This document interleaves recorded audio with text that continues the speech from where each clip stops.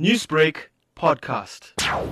We received the sad news that shocked a lot of us of an untimely and unnecessary death of one of our professional nurses, Sister Haines, at Mahatma Gandhi Hospital. She died at the hands of her partner who shot her and then subsequently shot himself in front of the children. We really condemn this callous act. And we really plead that people should be able to find ways of resolving some domestic disputes and not resort to this very tragic and fatal event that is really going to traumatize a lot of our, especially starting with the children and staff members who worked with Sister Haines.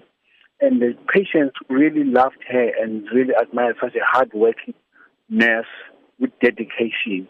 We call upon all men, all good men, to rise up and actually condemn and fight against this violence against women, violence against children.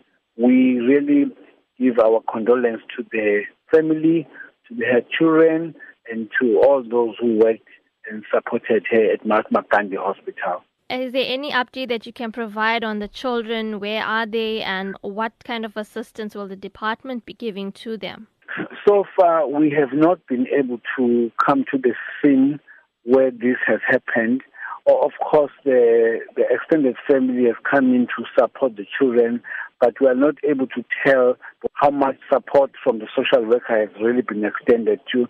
But we have already deployed our social worker to the family for counselling, especially for the children, and they have also started counselling and supporting our staff members at Mahatma Gandhi Hospital. Newsbreak, Lotus FM, powered by SABC News.